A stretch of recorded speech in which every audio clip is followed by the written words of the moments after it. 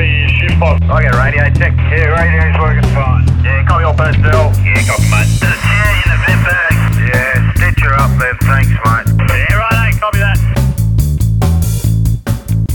Minister Johnson, thanks very much for having me in the this Doomer's house with a fantastic view. Yeah, it's got a great view. Yeah, well, thanks for coming up to see us. It's one of the most extraordinary things is the first day as a minister walking into this office and looking around and thinking, oh my God, this is what they're giving me. It was pretty amazing. And then you realise you've got to get to work. Yeah, that's it. Exactly looking at the view for a whole day. So a lot more atmosphere than our last one over the phone. So I really appreciate you having me in. No worries at all. And as you said, you didn't get blown away at Diggers physically. No, it was. Sounds like some people nearly did. Yeah, it was pretty amazing seeing the storm come through. In the end, it wasn't quite as bad as expected, but nonetheless, it was very disruptive, and the Diggers had to pack up early, so I missed most of the show. Yep, I will be on next year with better weather, hopefully. Let's hope so. I was able to stay for the dinner, which is always good, and I was able to do some meetings up there, but it's disappointing that I didn't get to engage with more exhibitors. Yes, well, speaking of engagement, we've got a bit of a topic list today. There's a lot of, mining. You've probably never been busier, have you? With mining is really at the forefront at the moment. Critical minerals, all the EV revolution. It's pretty amazing. You know, the mining industry in Western Australia has never been stronger. Exploration is up, and it's now a bigger share of the national total than before. Production is up. We don't know what's going to happen tomorrow, but prices are pretty good for a range of commodities, and so it's doing quite well at the minute. So we'll get into the WA Critical Minerals Prospectus that come out recently. Fancy looking document. How about no better person than yourself to explain what it is all about, how it's come about, and what it's going to achieve for the state and the world, really. Yeah, no worries. Look, Western Australia's future battery industry strategy kicked off a number of years ago, and we developed up an idea about how to encourage downstream processing in the battery materials space. We also realised that critical minerals were very important, so rare earths and other metals that go into modern technology, so we want to support that as well. So we expanded the battery industry strategy to include critical minerals. And so what the next iteration, the next step forward is the prospectus. So we're able to give this to potential investors to explain why Western Australia is the right place to invest in the processing of modern metals like lithium, nickel, copper, and rare earths. So I guess what are the government's involvement in all of this? You've got your mining companies and the shareholders and everything running that sort of things, the funds investing and everything. What's, I guess, the government's involvement going to be with this? Yeah, progressing all the exploration and progressing those exploration projects into production. Yeah, so we support the exploration sector, including in critical minerals through the Exploration Incentive Scheme, and we've had a number of great successes from the EIS to support those activities. Just as an example, we funded Lynas to do more exploration on their Mount Weld project to show that it goes very deep. So that shows that mine can go on for many years into the future, and that means they were prepared to invest in the facility in Kalgoorlie to the first step down the processing of rare earths, and they've also been prepared to invest in a massive expansion of Mount Weld as well. So that's just an example of a way we can support the exploration sector.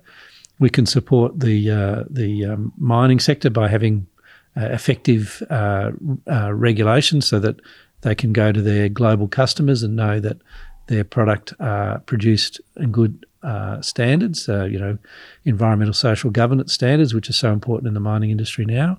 And then we're also supporting the investment in the processing of those materials into chemicals. And so we can provide land and infrastructure for developers in that space. And we've also supported research and development to help those companies move down that processing step. We're supporting them in the skills development they need, because these are often very highly skilled occupations. But the good news is that the people that work on process plants at a mine site are very good at also working in these chemical plants as well. So you can see that it's a broad strategy for every step of the pathway towards making batteries here in Western Australia. Now, the EIS that you mentioned at the start, Exploration Incentive Scheme, I'm looking at a massive map of all the where it's happening all through Western Australia. Yeah.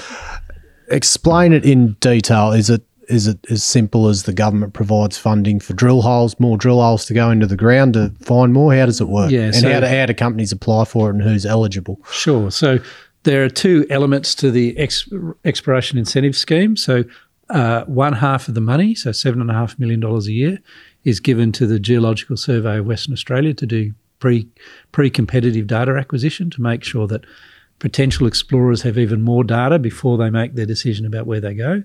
So that way you're de-risking the exploration sector to provide better information for choosing your target. So is that money going towards like your electromagnetic surveys? That's correct. Prior to exploration? That's right. And we're doing what's called WA Array at the moment, where we're going to do acoustic survey across the whole state at 10-kilometre intervals, and that's that's something really new, applying technology that's been used in the oil and gas sector to the mining industry to give people a better idea of what's there underground, because we know that finding minerals undercover is much more difficult, because these new projects often don't have any outcropping, so there's no surface indication of the mine. Just give the example of some of these projects where the ore body doesn't start until 400 metres underground. So it's really a new way of looking at geology.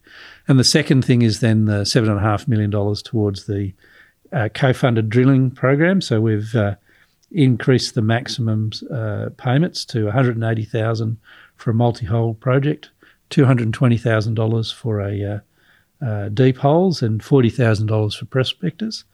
And so that allows people to get up to 50% of the cost of drilling paid for by government. And of course that means that we get more drilling, but it also means that data is released to the community faster. That again helps other people look for better interpretation of the geology, again de-risking people's investment into exploration. And so now, when I became minister, WA was half, 50% of exploration in Australia was here in WA. Now it's 60% of all exploration in Australia is in WA. Yeah. So it shows that the exploration industry in WA is growing, not only growing in total, it's growing as a share of the national economy. So that's really good to see. I reckon we could sign you off for your geology degree after being in this role. You're right in the helm of it, aren't you? Yeah, look, I don't say that I've got any great knowledge of geology, but I do have some really clever people working at the department who are good enough to, try and explain these complicated issues to me. Because if I'm just a layperson, if I can understand, then I can explain it to others. So I think that's really important. Doing a bloody good job, I will say. You very I might learn. I'm learning plenty so far. And do small cap mining companies today, is it a matter of just applying directly to the government to get this scheme in advance of their exploration getting underway? That's right. You make application to the Department of Mines, Industry Regulation and Safety, and whilst it's not exclusively available to small caps generally get most of the EIS money. We do sometimes support innovation in some of the larger companies, because that's one of the reasons that we'll support a particular project, is either if it's going to somewhere new, like a new part of the state, or if they're using new technology to do the work, or if they're chasing a metal like rare earths that is very important to the government. So there's a matrix of decision that the department uses to see who gets the money. So we're currently on round 26. And we've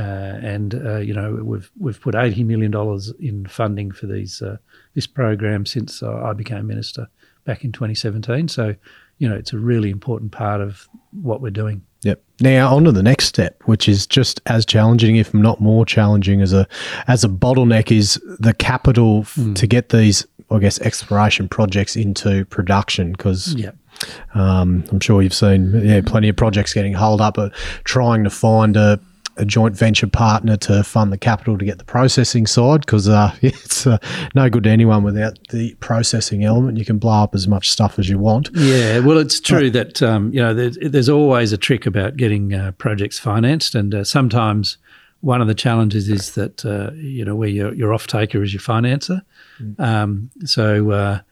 But we've seen some really good success, like at Pilbara Minerals, where they've increased production, and now they've got sales direct to users, getting around some of the challenges that people have.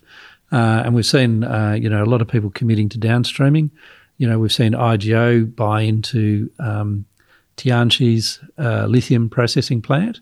I visited that just the other day, and that's really exciting. And they've got their first train in what they call customer acceptance trials, because it's a chemical plant. They have to make sure that the chemical is exactly what the customers want. That's not like just lithium is very sensitive to So they also believe it or not, they can only have 1 part per billion of iron in the lithium. So it's really an incredibly high standard they have to process to, and so that's takes quite a long time for them to demonstrate that they can get it to the needs of the customer.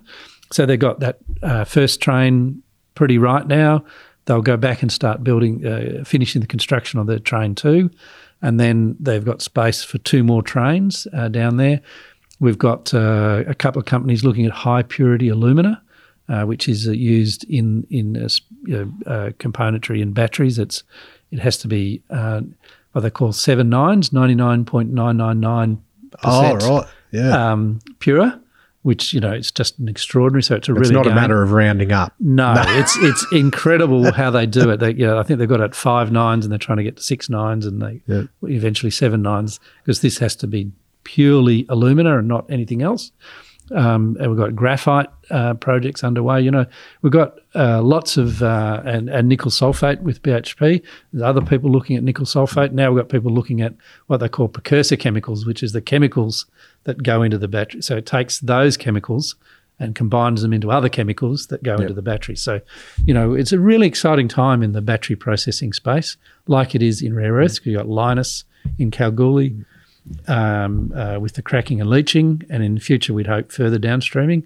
We've got Iluka at Eneabba with a cracking, leaching and separating, and Hastings Technology Metals looking at Onslow for their rare earths processing plant. So, Western Australia is the place to go for rare earths and battery metals outside of China, and that's a really exciting opportunity. And it'd be very satisfying to see that. Well, I guess we've notoriously been known for blowing it up, shipping a concentrate off over to China, and everyone else doing the dirty work. But getting that actual downstream processing side in Western Australia now, and the fact that we're doing more work on it, and the jobs that it creates, it'd have to be under your leadership. It would have to be pretty satisfying, I'd assume. It has been very satisfying seeing people being able to make a go of the investment, because in the end, people have to make money, and if they don't make money, they won't do it. And that's what happened in the iron and steel industry, because you can't make money making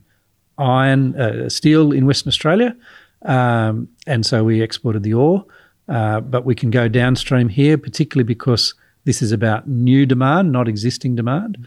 And indeed, even in the iron and steel area, we think we can do some early stage processing using renewable energy here in Western Australia, so that we can move further down the steel making value chain. I don't think we'll make steel itself, but making the components, like pellets or even pig iron here in Western Australia using renewable energy. Why can't we make money out of steel in Western Australia? Well, labour costs? Or? Well, it's labour costs and shipping costs. I mean, and the other thing is, you've got to think about this, like I think it's 8 million people work in the iron and steel industry in China. The Chinese government wants all those people to have a job, so they'll protect their industry. So it's about being a good partner with those Asian steel mills that buy our iron ore.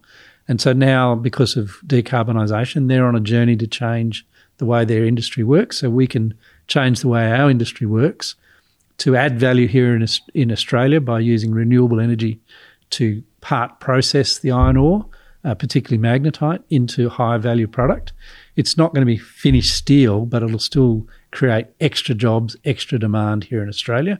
And it'll also secure our iron ore industry for the long term, because there are structural reasons that in 10 years' time iron ore will be, the demand for iron ore will have changed, because as countries move down their development pathway, they use less steel per person. So the United States uses less steel per person than China does, because China's still building infrastructure. So because we know that's going to happen, we want to get to a better position in the iron ore value chain for the future. And that's why we think we can apply renewable energy here in Australia to process this material into either pellets or pig iron to go into the blast furnaces and the electric arc furnaces in Asia, particularly in Japan and Korea, where they've got a very strong urge to decarbonise. So we think we're an ideal partner for that next step in the iron and steel industry. And a lot of research and development and everything going into this renewable side. It's an easy acronym to remember, this one. FBI CRC. Yeah. I broke it up. Two totally irrelevant acronyms, but that's how I remember it. That's right. The Future Battery Industries Cooperative Research Centre. Yeah, so at Curtin University. Is it? Yeah, it is. Yeah. Well, it's at many universities, but the good news is that just recently we opened at Curtin University through the FBI CRC, we opened what's called a precursor chemical pilot plant.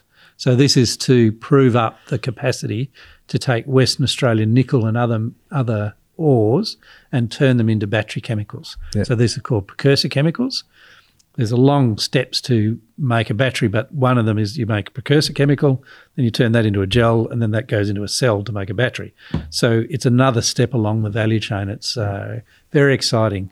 There are a number of companies looking at this investment here in Western Australia. So if we can prove up the technology at that test facility, then that reduces the risk for investors, because they can use that process circuit in the same way as you've got a process circuit at a gold mine, and you have to make sure the process circuit works. This is the same thing, but on a more complicated basis.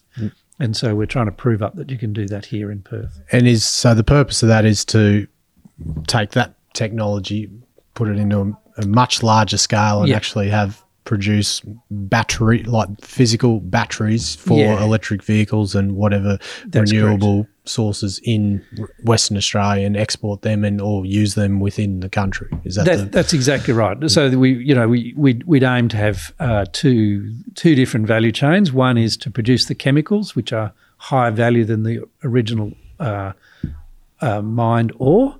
And the second is to and export that to other people. Yeah. And the second is to make batteries here for the use in the industry here in Western Australia, because every time you put in a renewable energy plant or like a solar farm or a wind farm, you'll need a battery to help you manage the output, because obviously the renewable energy doesn't provide the same level of energy all the time like you would with a gas-fired power station. Sometimes it goes up and sometimes it comes down, but you need the output, so you need the battery to balance that out. So we think we'll have a big demand for batteries here in the Southwest Interconnected System, so that's the Western Power bit.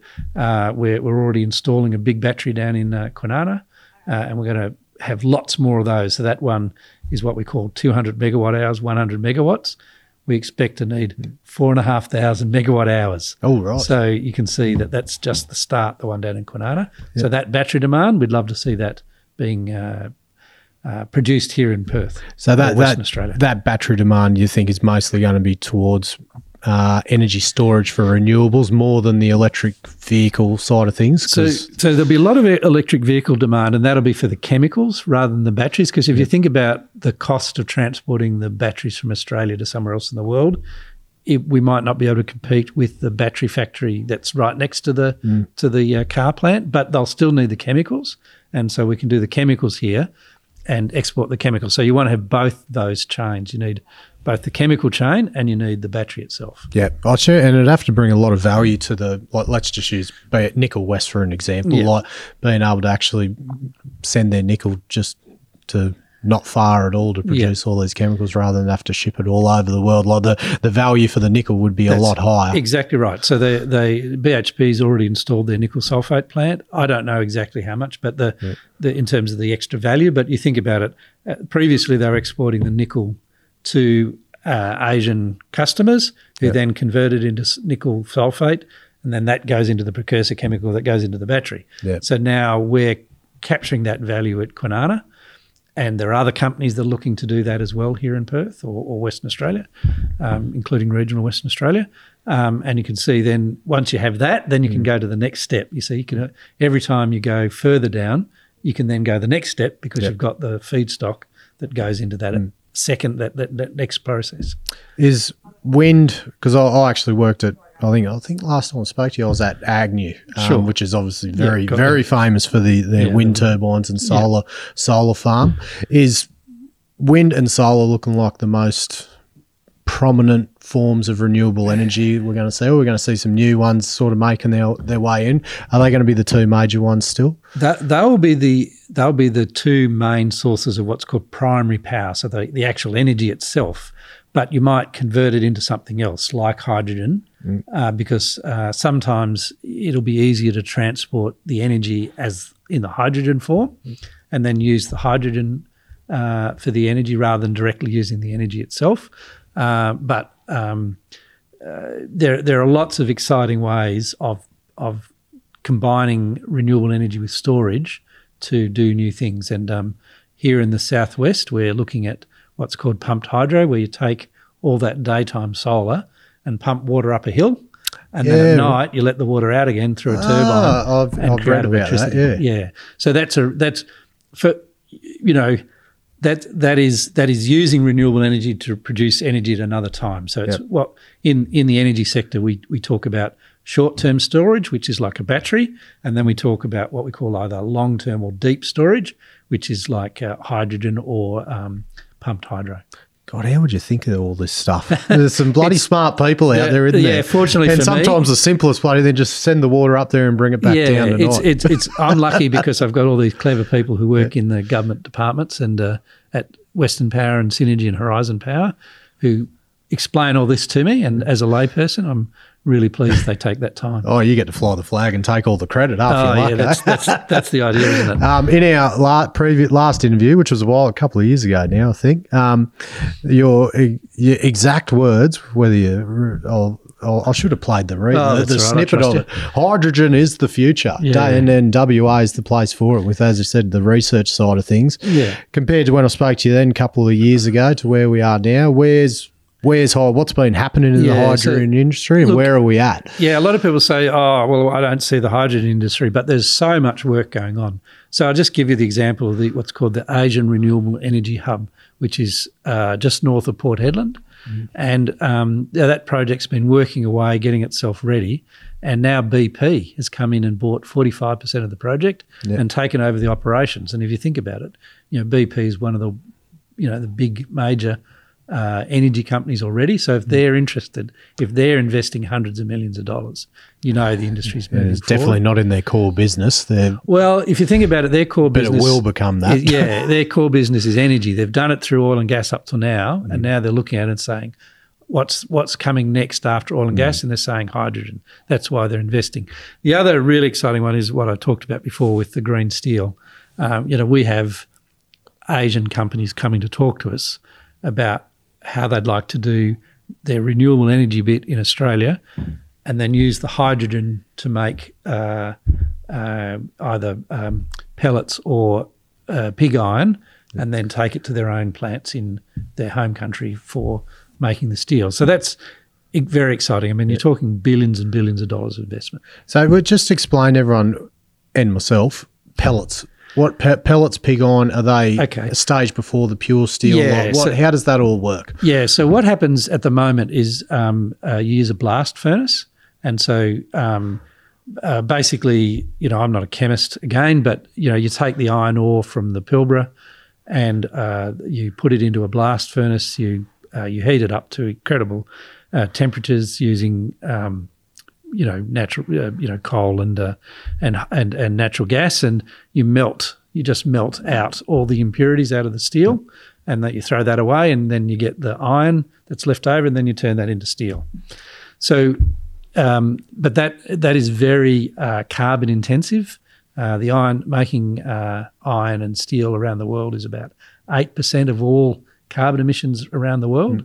So there's a different process you can use that uses an electric arc furnace, which melts the iron, but you can't put iron ore into that. You have to have it made it into something else. You have to either make it into pellets, so that you've removed all the impurities before it goes into the electric arc furnace. But because it only uses electricity instead of natural gas, that process can be done using renewable energy, which means you don't have all those high levels of carbon emissions. But you have to make the pellets. Yep. And so you can do a number of different ways, but one way is to use hydrogen to do that. And so you can make hydrogen using renewable energy, which is why people are talking about doing that here in Western Australia. Yep, and then export and send in the pellets. Selling the pellets. And you could, the next step would be to make pig iron, which is just iron before you make into steel.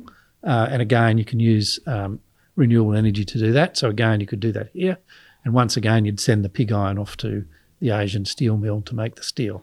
So it's a good way of partnering, because you don't want to compete with your customers. Right. You want to be in alignment with them. And this is a way. So there'd be billions of dollars of investment, thousands and thousands of jobs, hundreds of ongoing jobs, highly skilled workforce, but the same type of guys that currently working in our industry, they could very easily work in that industry. And because it's not labour intensive, we can keep paying people top dollar and still provide the output at a good price. Australia must be very, very, very attractive as a global partner to so many countries, because potentially got the minerals hub we got here, and then as you said, Australia's not going to take on other countries. It must be overwhelming, all the wheeling and dealing that'd be happening and getting approached all the time for these partnerships. There are alternative places around the world for us, but because when it's about the energy, not the iron ore, it's a different risk. It's a different profile. But we think that Western Australia is probably the best place in the world to do renewable energy. We've got, the Pilbara's the sunniest place in the world. And a lot of places around Western Australia are very, very windy. Yep. And so we can get what they call capacity factor. That's how many times your wind turbine is actually producing electricity. It's very high here in Western Australia. Like you used to talk about Agnew, that's an example of a place that really does well with its wind resource. So we just think that it's a good place to make renewable energy, and if you can make renewable energy cheaply, then it's these new industries that are using energy as opposed to other inputs. Yep. It's a good place to do it. It's unbelievable to think of what that renewable energy, the output of it. Don't quote me on the exact figures, but I think at Agnew, the right weather conditions, that the renewable could power up to 70% of the mine site at the right wind and temperature settings. That is unbelievable. It's amazing, isn't it? 55% of its annual total on average is now from renewables, which is pretty remarkable when you think about it. Yeah. So it just shows you what you can do. That this is one of the challenges with renewable energy, is it's very hard to go up to 100%. Yep. And so the good news is that natural gas generation works really well with renewables, and we're very big on natural gas energy in WA. So it's an ideal place. So is natural gas going to look like it is going to be the long-term reliable base load power source? It'll be what we call in the business firming. So that's when the wind isn't blowing and the sun isn't shining. Where do you get your power from? Yep. The first one is from storage, but sometimes you run out of storage. Yep. So then you have the backup of the gas. Yep. In the long term, the backup will be hydrogen. So that's why hydrogen is still the fuel of the future. But in the meantime, we've got all that natural gas to use. Jet Charge, the EV charging investment in WA, I guess the electric petrol stations you'd call them. I saw that on LinkedIn the other day. Big investment going into that. Yeah, it's good news that what we're doing is filling the gaps early. Yep. We know the private sector will get here, and just in the same way as the service stations, in the future, you'll have all these companies providing charging stations. But in the meantime, we have to make sure people are confident that they can drive where they need to. So we're investing in these charging stations from Eucla on the border right up to Kununurra. And so basically every 170 kilometres there'll be a charging station. So we're trying to get them everywhere that people can reasonably want to go, so that they can be confident that they can use their electric vehicle to get out to regional Western Australia. Is it because you'd imagine BP and all those in the future, in 20 years, all these service stations will be, they'll be look exactly the same. Will just be electric plug-ins, won't they? Yeah, it'll be interesting. I mean, most people, I suppose you can charge it. You'll be charging it at home. Yeah, most people will be charging. Yeah. Well, they'll be charging it at work as well, because if you think about it, mostly your car is sitting still. Yeah. So you can. So in the future, you'll have charging infrastructure everywhere, and every time you stop, you just plug it in, and that'll make running the electricity system a lot better, because we'll be able to control the total amount of electricity going out of the system all the time, and it'll make it much more reliable and easier to run. I suppose everyone that asks you questions all the time, it's like you need a crystal ball. Everyone's like, what is the future going to look like? But it's who the hell knows at the moment, because it's such a different shift we're going through. Of what everything's going to be, totally different to what we consider normal today. Yeah, but we can talk to the big companies that make cars and ask them what they're planning. And so what all the big manufacturers all around the world say is that either by 2030 or by 2035, they won't be making internal combustion engines anymore, and they'll be all electric. So we know that in between 8 and 15 years' time, there won't be any petrol cars for sale. So we have to make the changes now to accommodate that. So in our planning for electric vehicles, I always say I'm not worried about the first 1,000. I'm worried about the first 100,000. So what would it look like to have 100,000 electric vehicles? And we've gone off and mapped that. We're trying to work it out. And so, one of the things is not the production of electricity, it's the moving the electricity to where the cars are. That's the challenge. And so we're trying to work out how to do that, because we don't want to have, like, if you could just build lots of infrastructure, but that would be so expensive, it wouldn't work. So we have to have more infrastructure, but more technology to manage it all. And that'll be the trick, is to manage the demand so that not everybody's charging the car at the 1 second and pushing up the demand for electricity to an unsustainable level. And that's the future. And that's why it's so good we didn't sell Western Power, because Western Power as a government organisation be able to manage that on a proper basis. Yep. Right, well, that's the big ticket media item covered, critical minerals. We'll get on to the next one, which had a lot of publicity at Diggers and Dealers, unfortunately. Women in mining, gender quotas, sexual harassment. Elizabeth Gaines was very vocal in her speech about the amount of female speakers at Diggers and Dealers. There was the media articles about sexual harassment at Diggers and Dealers. I suppose we better address it. Absolutely. It wouldn't be.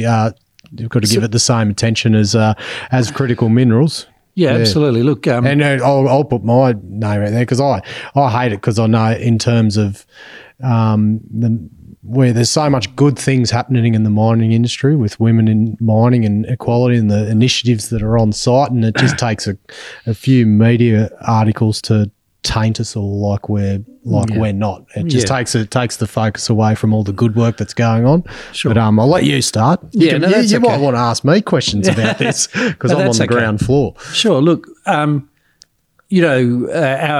mining industry has 20% women in Western Australia. 1 in 5 of the workforce is currently women, and we do have to get that up. It's not about taking something away from a bloke. It's about making sure that women get a fair go, because they haven't. And we all know that. And we've all heard or been told or, met people that have been discriminated against. And I include in that being sexually harassed. It's just uncomfortable to come to work if you don't feel, you don't feel that you're being treated equally. It's just not nice. And so we have to make sure the environment is open for women to come along. So I have for quite a number of years, even though it's only just been reported by the West Australian, pointed out that one of the ways that the industry could address that is quotas. So again, that's not about being unfair to men. It's just about making sure that women are being given a fair go. And once you say, okay, our ambition is to have equal employment between men and women, the next thing is you need to make sure that women are being trained to do the jobs. So at the moment, there aren't enough female graduates from the School of Mines. Well, what do we have to do to fix that? Well, one of the problems is that not enough women are doing science at school. So guess what? You need to make sure that you've got a program to encourage women to study science at school. And the government's done that. We actually did that a number of years ago. So you can see the government's trying to pay our part, and we just want industry to do its bit, so that in the future we can have a balanced workforce. So part of that has to be stopping sexual harassment, stopping sexual violence at work. Everybody knows that all violence against women starts with disrespect. So we're all, I'm a bloke, you're a bloke. What is it that we can do to show respect to women in our industry? Because that will help create the environment that will allow women to take their share of the high-paid jobs in our sector. As I say, it's not about taking something away from a guy. It's about making sure women have their chance as well. Women are often not paid the same as men. So again, I've pointed out that for the same job, I've pointed out that there's actually a lot of research around the world that says if you publish everybody's salary, then women actually get paid better compared to their male counterparts. Because what often happens is that a supervisor will give a one-off increase to somebody, not because they're trying to be discriminatory, but just because they've valued somebody from a reason unrelated to their work performance. By publishing salaries like KPMG are doing right now, you close that gender pay gap. Public service, all of our salaries, my salary, everybody, all of our salaries are published. We have the public sector has a smaller gender pay gap than in the private sector. These things are just sensible and they work, and we know they work because we've done the research in the past. So again, I'm not saying we should take anything off men. I'm saying we should give an opportunity to women. And I tell you what, there's actually an example of how it works, and that's the Labor Party. I joined the Labor Party nearly 40 years ago. It was a blokey club. Then we introduced gender-based quotas, and now it's completely different. If you look at our caucus now, we've got more women than men in the parliament, but we've also got more people from different backgrounds in the parliament. We don't all look the same. We've got different experiences, and we're now valuing those different experiences in the way that we didn't in the past. I think we're hopefully heading towards a good generational shift in the mining industry. I know a lot of I've only been in it 12 years, so a lot of the so-called what you call old school mining people, and mining was that blokey back in a generation ago. That I talked to people that have retired that were in that era, and some of them wouldn't even let women work underground with them. Like that. That's what that culture was back. It was actually illegal in Western Australia for women to work underground. and like that, and some of those people are, I guess, still in the industry or on their way out, like due to age, and that's hopefully that attitude will be completely gone soon. It's still a little bit in there because some of that generation is still in the industry. I'm just hoping that we're at that point now where this new generation is through where it just doesn't. It's one of those things I don't look. Well, I guess why it bothers me a bit. And a lot of us on site, we don't even acknowledge the difference between male and female on site. It's just we're all workers. From our perspective. I started out as an apprentice fitter and turner when I was 16. Yeah.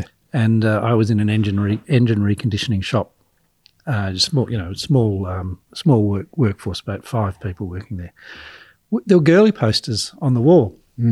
Nobody ever thought about it. It was just, of course, there's girly posters on the wall. In fact, they used to publish an annual calendar, the business that I worked in, with a topless woman on the calendar. Yeah. Well, that would just not even be the whole concept of that is just foreign now because culture has changed. So again, this is what I'm saying. This is about changing culture. It's not about taking things away from people. It's about making sure that women and other people can participate in our industry on an equal basis, and that has to start with respect. BHP, I think they said they've replaced 35,000 doors in all their accommodation facilities across the world. Why did we have to have a crisis to have them do that? Why is it that the doors weren't put in a secure fashion to start with? It's just we have to do better because we want women to participate. It's not that we don't want men to participate. We want everybody to participate, and setting ourselves a goal, which is what a quota is. It's a target. It's a goal. Is the only way forward, because without a goal, how do you get there? So I'm not saying the government's going to impose anything on the industry, but a number of companies already have their own quotas, and I just think that the industry needs to go further. Yeah, it's like when you talk about 50%, is it even possible? Like the pure genetics behind the fact that men can't have babies? Look, in the end, yes, it is. And the Labor Party's proof of that. It took us 40 years to get to 50-50, but we did it. Yeah. You have to set a target. I'm not saying the government is going to mandate anything, but for a business to achieve equality, they have to tell us what equality looks like. And that's a quota. Whether you use that word or not, that's what it is. So if the companies want to improve, they have to tell us what does success look like. And once they tell us what success look like, we'll know where they're going. That's a quota, whether they call it that or not. There are a lot of contractors in our industry. You work for a contractor. We need to see the contractors adopting the same sort of practices as some of these larger companies.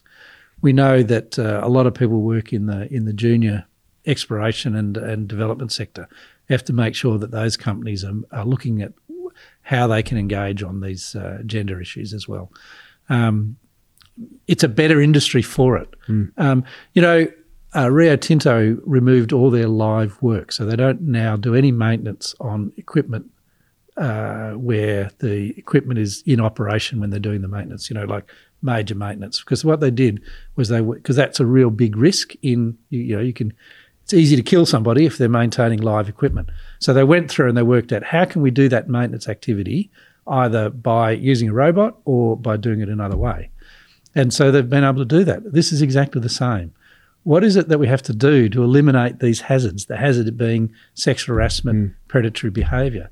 So what are the steps that we need to do that? And one of them, I think, is setting some ambitions for ourselves. Yeah, but it's the same with anything, whether it's safety or sexual harassment. There's always, you can have 99% of us, everyone doing a great thing, and there's one dickhead that ruins it for everyone. And then you get the one media, and it's the big media article. And I feel like the media have to take some responsibility for it, because once they find that one article, they just hammer it, and we all get tainted with such a negative. Well, I'm not here to comment on the media. What I am here to say is that we know the things that are happening that we don't like. So how do we change it? And we have to tell ourselves what it's going to look like when we succeed, and that's a quota. Because we're saying that our current environment isn't good, and this is the environment we want. We want more women in the sector, so we need to decide how we're going to achieve that, and we'll only achieve it through a systematic process. And culture has got to start with companies. Government can't impose culture on anybody. It has to come from the companies, and we'd love to work with the companies for that process. Yeah, I guess my message to everyone, all the companies that are doing great, keep doing it, and because it is making a big difference out there. Because from me underground, some of the females that you have working for you are awesome. You'd take them over the men because of the attention to detail and hard work, and a lot of them have got something to prove, which is and they're just fantastic. So the more in the industry, the better. It'd be good to, I think, because the figure that came out was 18% of School of Mines graduates were female. So that needs to lift. But it's the labour jobs as well that you want to encourage women to get into, like underground and everything. Look, it's good fun. It's awesome. Plenty of God, there's female jumbo operators now, which I've never seen before. Yeah. And that's the longer what we want to see more of. The more qualified people that there are to share around. And, if we don't have enough trained women in blue-collar jobs, well, then what are we going to do? The government, we're happy to partner in the training side of things to make sure there are enough trained women to fill the jobs that we need them. And look, I've been down to the op centres, the remote operation centres for all the different iron ore companies, and talked to some of the operators. And some of the women that work there, is amazing stories that they've got got to their spot. I've met female drillers up in the Pilbara. I've met geos and other high-skilled workers. I've met underground workers. That it's great seeing what's changed. It's just we need to change more. Yeah, I did have the idea ages ago, and I think it actually come to fruition at a mine site, was have an on-site creche for a FIFO that where, if you can imagine, if women could, mothers could take their children to work, that'd be and have them looked after. Like there's like. You never know what's possible in the future. I don't know what's possible, and women will, in the end, families need to make their own choices, and what you're saying is let's give women more choice. I 100% support that. Yeah, awesome. Oh, that's a more positive note to end on. Thanks very much for your time. I really appreciate you having me in here, and I thoroughly enjoyed the view. Excellent. And I look forward to many more, hopefully. I look forward to it again. Cheers, Minister. Thank you. Thank you.